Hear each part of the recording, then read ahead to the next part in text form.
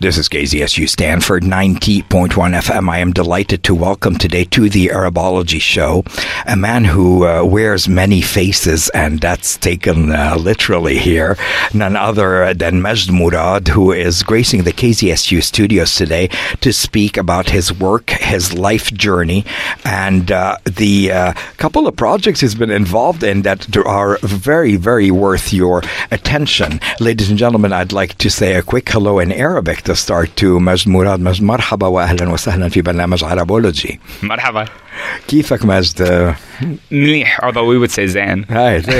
So not only is he responding in Arabic, ladies and gentlemen, but he is pointing to the fact that his dialect of Arabic is actually Iraqi. Mm-hmm. And how did that come about? How did you pick up Iraqi colloquial Arabic? Well, I am 100% Iraqi. I was born in Baghdad, and my mom is from Mosul, and my dad's from Baghdad. I grew up in Baghdad, well, until I was 4. Which is why I don't have my accent anymore. Yeah.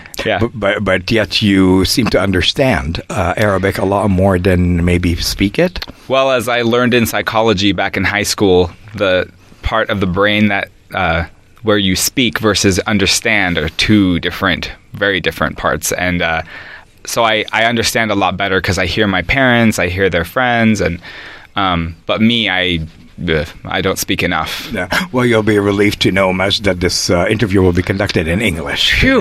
But do feel free to use Arabic expressions if you so desire.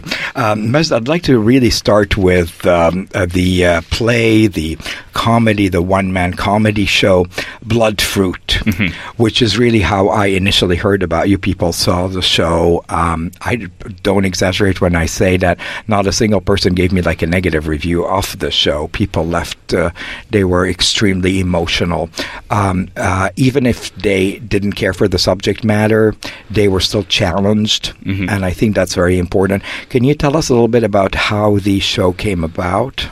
Well, my friend Brenda Varda actually had a writing studio. Unfortunately, it's not operational anymore. But she was sending out emails of, here's a poetry workshop, here's a whatever workshop, and one of them was autobiographical solo performance writing, and it couldn't have been more perfect for me. At the time, I was struggling with a lot of health issues, and I wasn't very connected to the theater anymore. I felt like I was just struggling to make ends meet, and this was the one way that I was able to kind of keep my anchor in the theater world and not jump into, say, just a regular 9-to-5 or becoming a server or going back to school for something else, to really stick to the theater.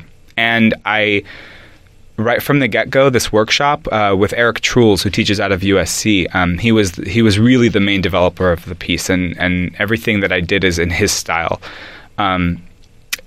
He, along with the workshop, helped put together the show. I mean, I wrote it, obviously, but they gave the feedback of this works, this doesn't, and they were welcoming and open enough with their own stories that I felt comfortable within the first maybe 2 sessions. I remember going around the room. He had us go around the room again. He wasn't sure if we all remembered each other's names. So he said, go around, say your name, and say something about yourself that no one else in the room knows. Mm. And at the time, I knew that I wanted my show to be a coming out story. I wanted it to be about how I came out to my parents, but there was a little bit extra that I wasn't sure about including. And so we went around the room, and people had their little easy answers like, and I'm allergic to peanuts. No one knew that in the room. Ha, ha, ha. And it got to me, and I said, my name is Majd Murad. I'm from Redlands. And something no one else in the room knows about me is that I'm HIV positive. Wow. And the room just changed. Everything in the room changed. Mm. The person, and I won't share what the person shared, but the person after me shared something very, very delicate right after me. And she said that she would not have done that had I not said something, Because it seems to me, Majd, that, admission, that cathartic experience perhaps was unveiling many layers. I mean, you're saying, I'm Majd Murad. Right there, we're hearing an Arabic name. Mm-hmm. And maybe I'm gay, and maybe then I'm also HIV positive. Yeah. All within the scope of that one sentence, within that one moment. Did it feel cathartic? I mean, at that time, yes, definitely. I felt, that thing when you're about to get called on and you get that little, like, your heart starts pumping and you're like, oh gosh, oh gosh, oh gosh. I definitely felt that. Yeah. And as soon as I said it, I was like, okay, good. Because now I can make the show about that. Yeah. And the fact that happened with the woman right after was completely what I wanted. I mean, if I'm going to go out there and say that I'm this and this and that, it better be helping somebody else, because it's not doing me any favors to go out and being like, hey, everybody, I've got this disease and I'm gay and I'm Iraqi and all this stuff. It doesn't help me. Yeah. Because do you feel maybe that's kind of an instrumental moment in your life, because that was before the release of the actual play, right? It was still a work in progress at that point and in your mind. Mm-hmm. And maybe that was sort of an initial step towards what you did much more publicly later. Yeah. Which is, through this play, address the very issues that we've been discussing here. Mm-hmm. How much of it do you discuss in the work, in the comedy, in the play? All of it. All of it. All of it. I throw in my experiences as a gay man. I throw in how I acquired HIV.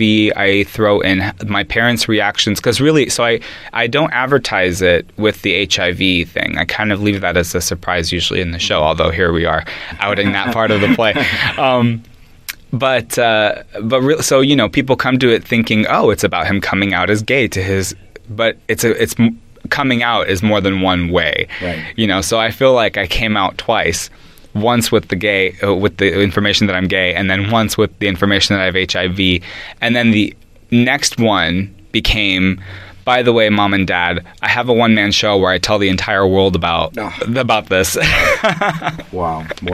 So Majd, can I ask how old you are? I am 27. Yeah, all of this at 27. Mm-hmm. So you were, 4 when you left Baghdad and yes. Iraq? You were born and raised there, mm-hmm. and came to California right away? No, we went to Jordan first. We kind of had to flee. My dad was a government employee, so we had to kind of mask that we were leaving. We left under the premise that we were going to be gone for 2 weeks for a wedding. So we packed as such, and they only discussed it in English, which, none of us, the kids, we didn't speak. I have 3 other older siblings.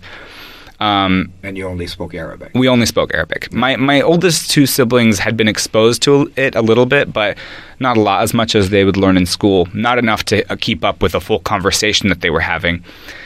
And they were planning to move, and we didn't know. And then we got to Jordan. It was like I don't remember. It was a very long drive, maybe 18 hours, I think, something like that. And what year was this, Majd? This was 1991, August of 91. Yeah. And then we got there, and we got to this apartment that they had set up through a very generous friend of ours. He set it all up for us. In Amman, yeah. And my parents said, welcome home. Wow. We're like, excuse me, what? and that was just a temporary home on your way to the United States? It might have been permanent. My dad tried to find work in Jordan, but, essentially we were illegals. I don't know how it would have worked, him getting work, but I think at the time there were a lot of Iraqis fleeing to Jordan and other countries, so the work wasn't really like, oh yeah, of course, you're Iraqi, you're our neighbor, let's go, here's a job. Mm.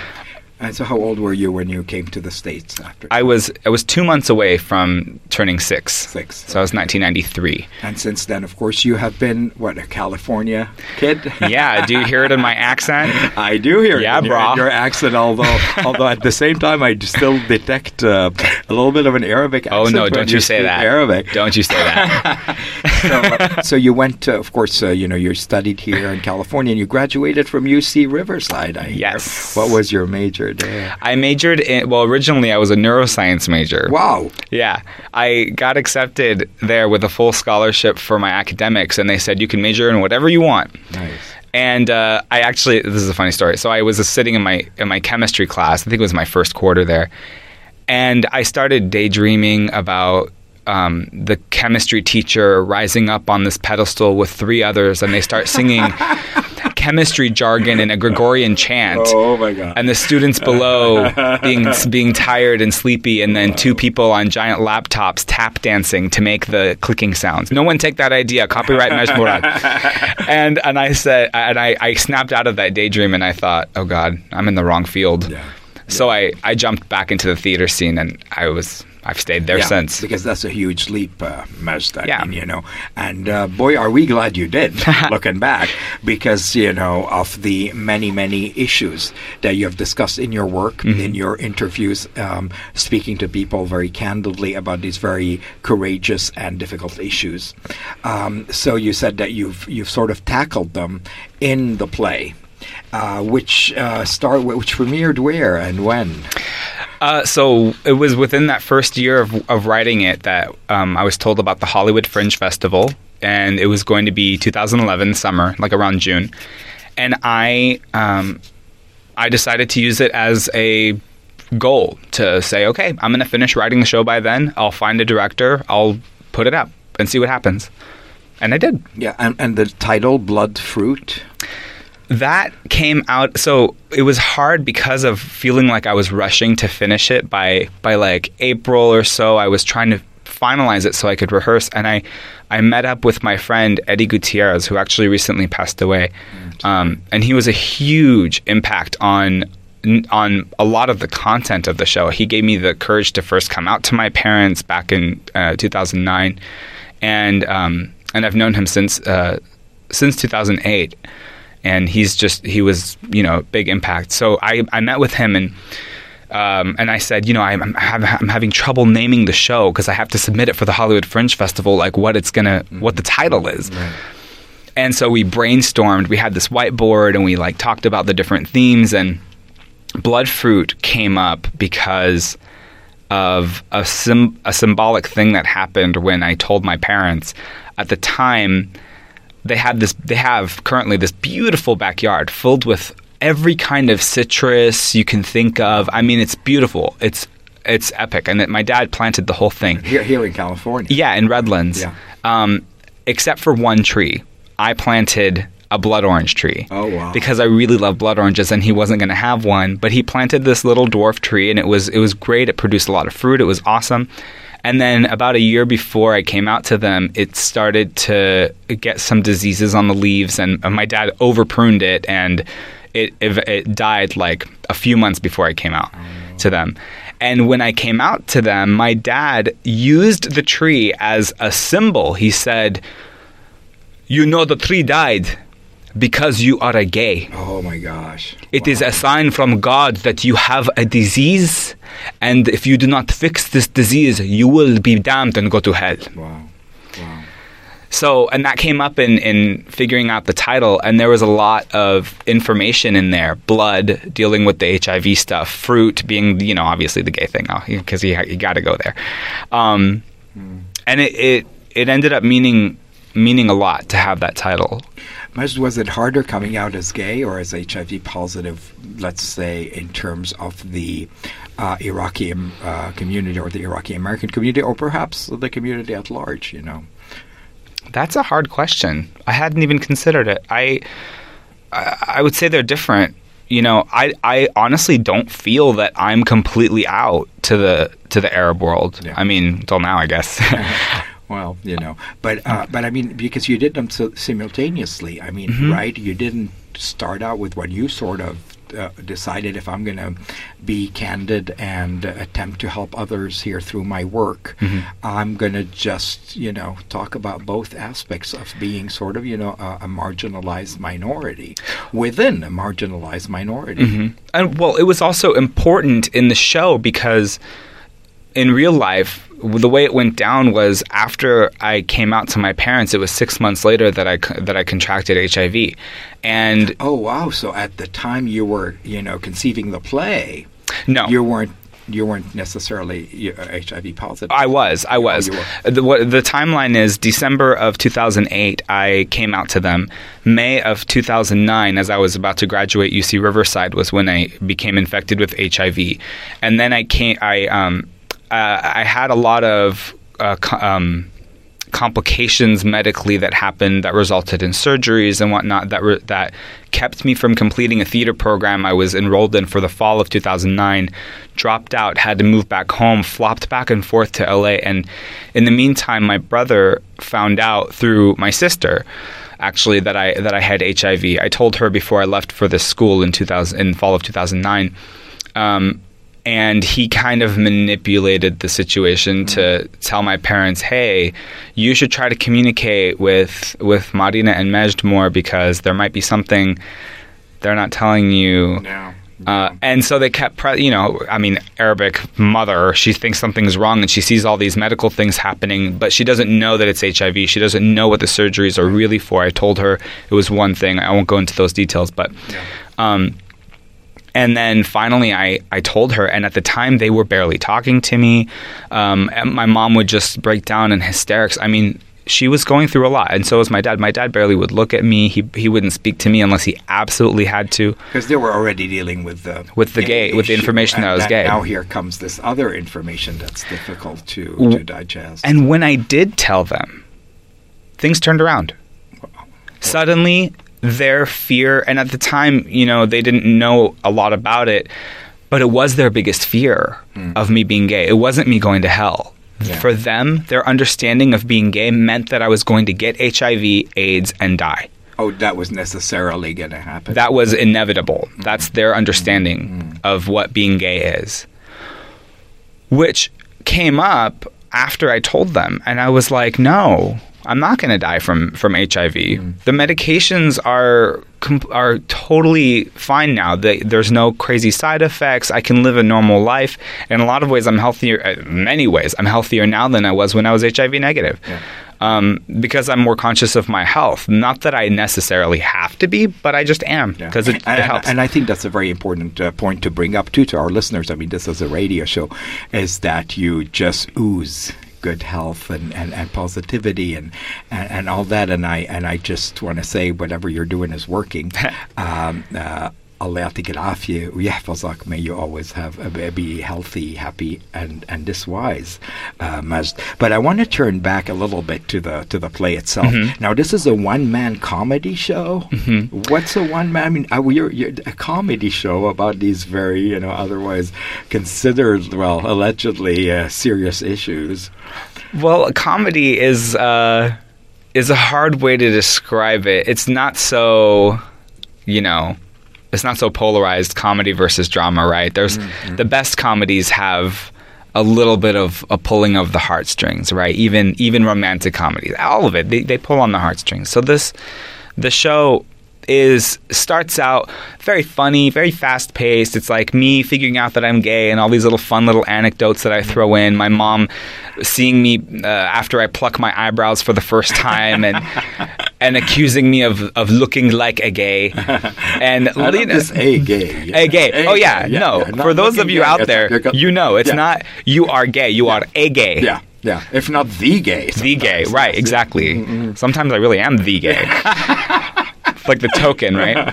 But we digress. Yes. See what happens when you talk about comedy. So there's that, and then as it starts to get into the wait a minute, so here I'm happy and I'm telling my friends and everything's fine, and then the reality of having to tell my parents is what terrifies me. And as I go along, there's a couple of other little funny moments, but it starts to get more serious. And by the end, I've got the audience in tears. Yeah. I mean, is it like a monologue? I mean, it's an extended monologue. It's right now in the present version, and I'm actually working on rewriting it. In the present version, it's almost 90 minutes. It's about 80. It runs about 85 minutes, and it's all me. Wow! So you've written it, you act in it, and I also hear that you sort of adapt it and readapt it. It's not necessarily a fixed product. No, of course not. I mean, when I first did it in 2011, it was rushed, and even then it got Best of the Hollywood Fringe. So I was like, wow. Yay! But I wanted to clean it up. I wanted to figure out why there were moments where I felt the audience wasn't quite with me, or and that's how any good production develops. You have to get an audience involved and see what's working and what doesn't, and keep working on it. But the other aspect of that is that things were changing in my personal life. That For example, the biggest example, my brother is the villain of the show. He really was a constant antagonist throughout the piece. And the last time I performed the show in November, around Thanksgiving 2012, as it's been on hiatus since then, he apologized for everything. Wow. I mean, really apologized. You mean after seeing the piece? He saw the first version on video. I accidentally left a DVD at home when I moved to the school that I quit. I went back to finish the program, to finish what I started, and my parents saw half of it. They were disgusted.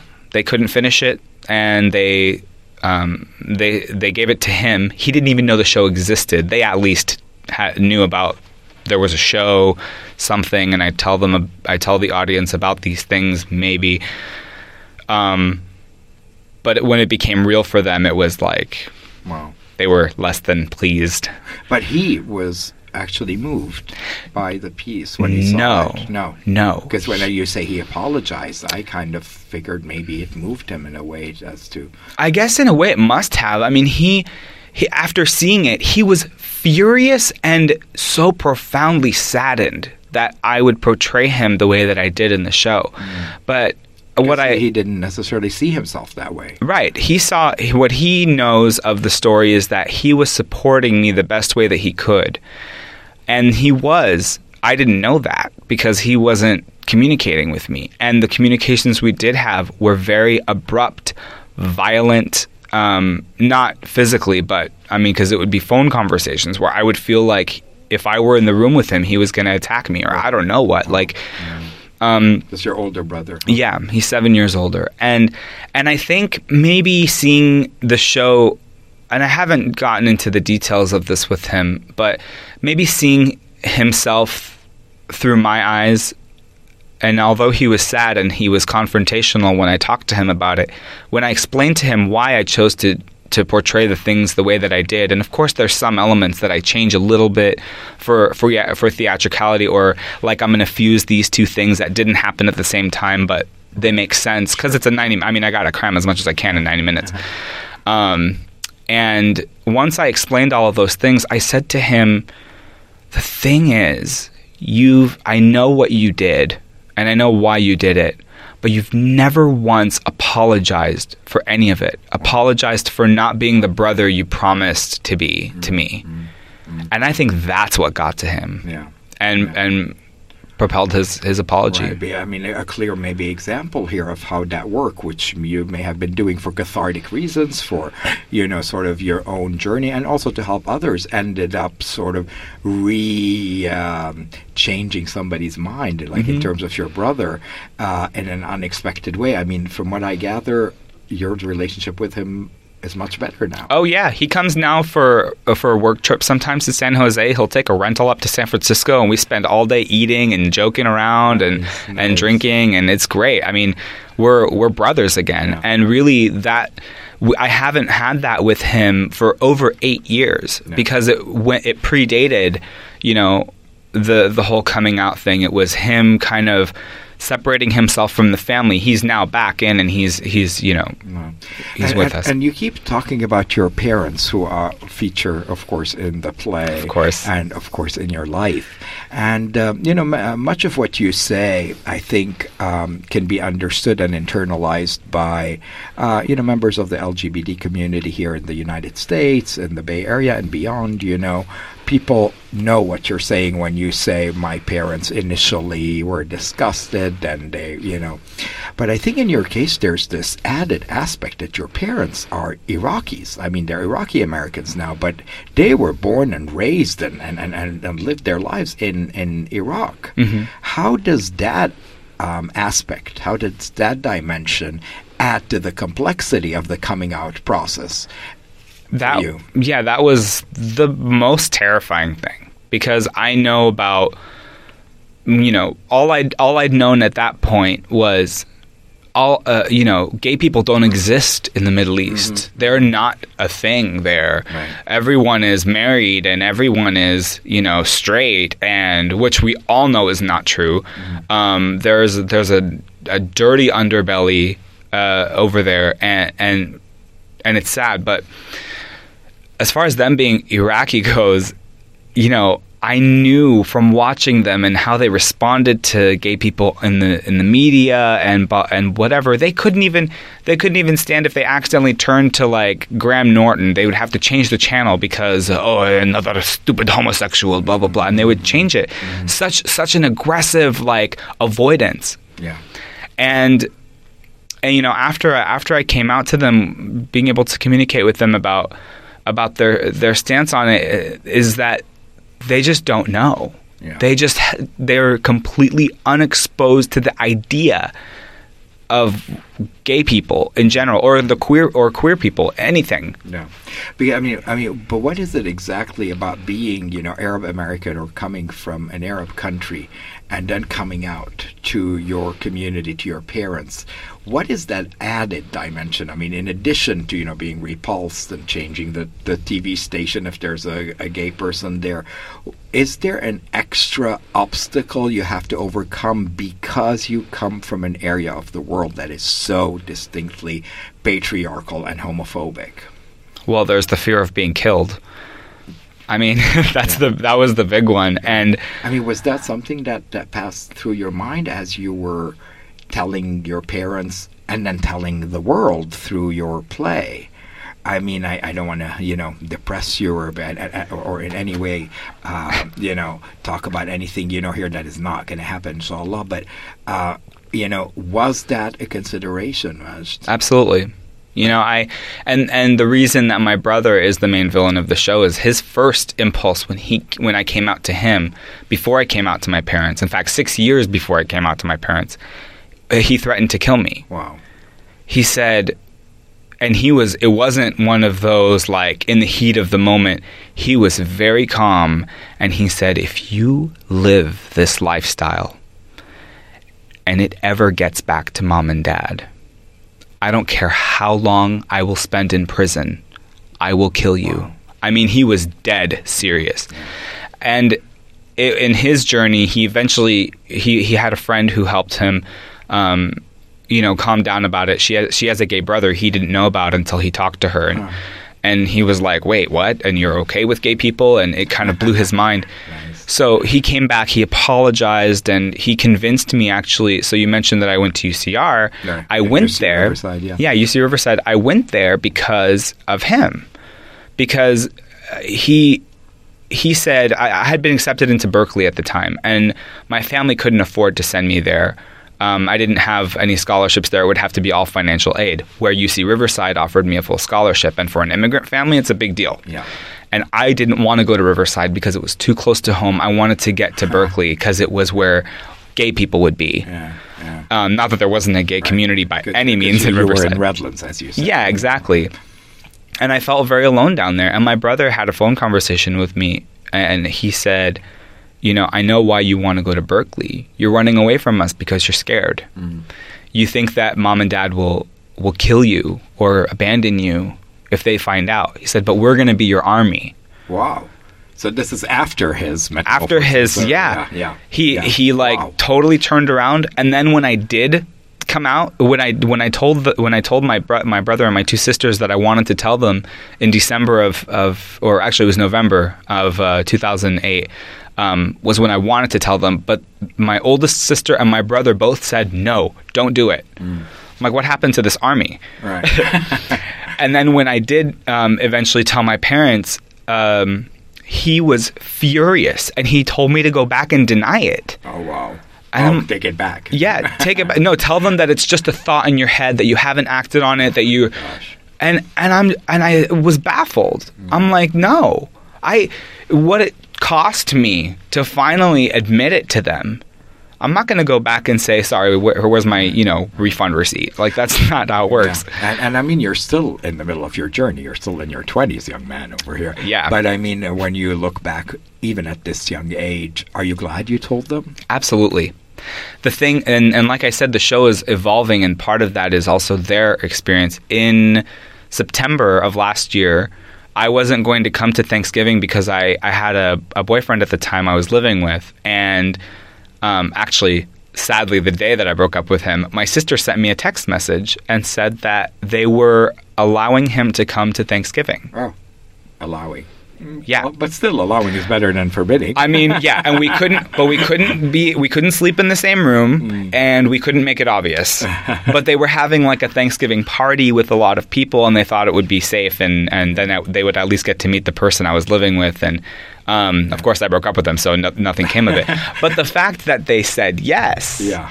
Was huge. Sure. And I mean, are Thanksgiving at your house sort of diverse, or are they like? Is there a lot of Arab Americans or Iraqi Americans at Thanksgiving? Yeah. Mixed, so there is that presence. There's also the fact that Arab societies. I mean, in so many Arab countries, homosexuality is illegal. It's not just immoral, but it's illegal. So for them to kind of accept you within the fold is also trying to tell people to accept something that they perceive as having to be illegal. Yeah. Yeah, not just immoral. Yeah. And yet you did it, Majd Murad. I did. I am so in awe of your courage, young man. And then in terms of, instead of, turning it all inwards and becoming depressed, and of course, I'm sure you went through all that, but you decided to turn it into a creative project, and the result, of course, Blood Fruit.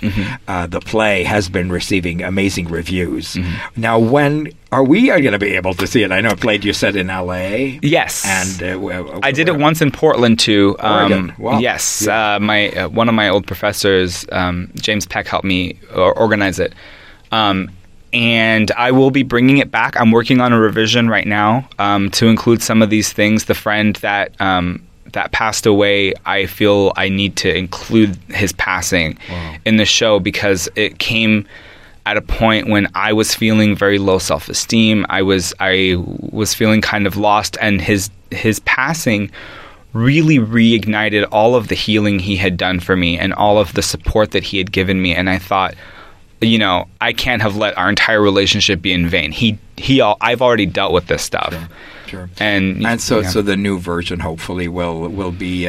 Are you going to be taking the show to the San Francisco Bay Area where you now reside? Yes, right. I'm in San Francisco now. It's coming here, and then hopefully so you're going to keep us updated about show times, dates, locations here at the Arabology show. Absolutely. Because at this point, you don't have anything set for the next stage in bringing this play to the world. Is any of it available online or? The piece, no. I do that intentionally. So many people have asked me if I have like a recording of it. But the thing is, the show is so personal, and it is intended for a very intimate setting, which only the theater can provide. Right. I don't even know if I was approached to do a movie version. I don't know if I could, because it would be different.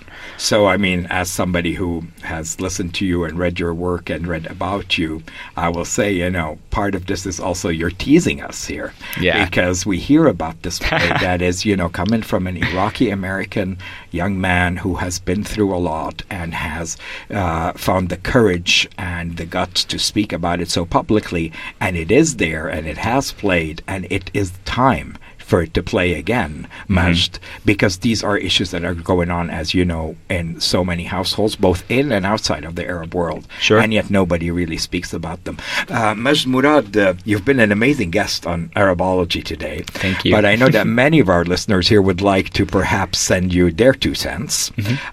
Is there a way for people to contact you, to network with you? Are you open to, meeting other people or maybe discussing your project with other people?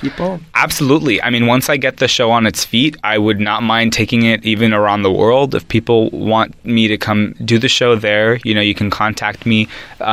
My email for the show is bloodfruitplay@gmail.com. Oh, that's easy. Bloodfruitplay, because Bloodfruit is the name of the play. Yes. So bloodfruitplay@gmail.com, and they can just address Majd Murad. Yep. Correct. I'm the only one who receives it, so it's absolutely. Yeah. Well, I am so proud of you, Majd, and I am delighted to have met you and interviewed you today. I hope you'll stay in touch with us here at the Arabology Show, as well as come visit the Stanford campus whenever you feel like it. I believe I shall. And we already have huge fans here of your work. Thank you. So, Majd, let me say goodbye the way I started the show. بالعربي. شو رأيك تحكي لنا هيك كلمة صغيرة بالعربي العراقي الحلو؟ شو أقول؟ شو تقول؟ شو رأيك تشكر المستمعين اللي عم يسمعوك على الراديو? How about a quick thank you to our listeners, to maybe a hello to people you care about, and we'll end the show with your great Iraqi American accent. There we go. مرحبا وشكرا. How's that? Short and sweet. All right, شكرا حبيبي. مع السلامة. مع السلامة.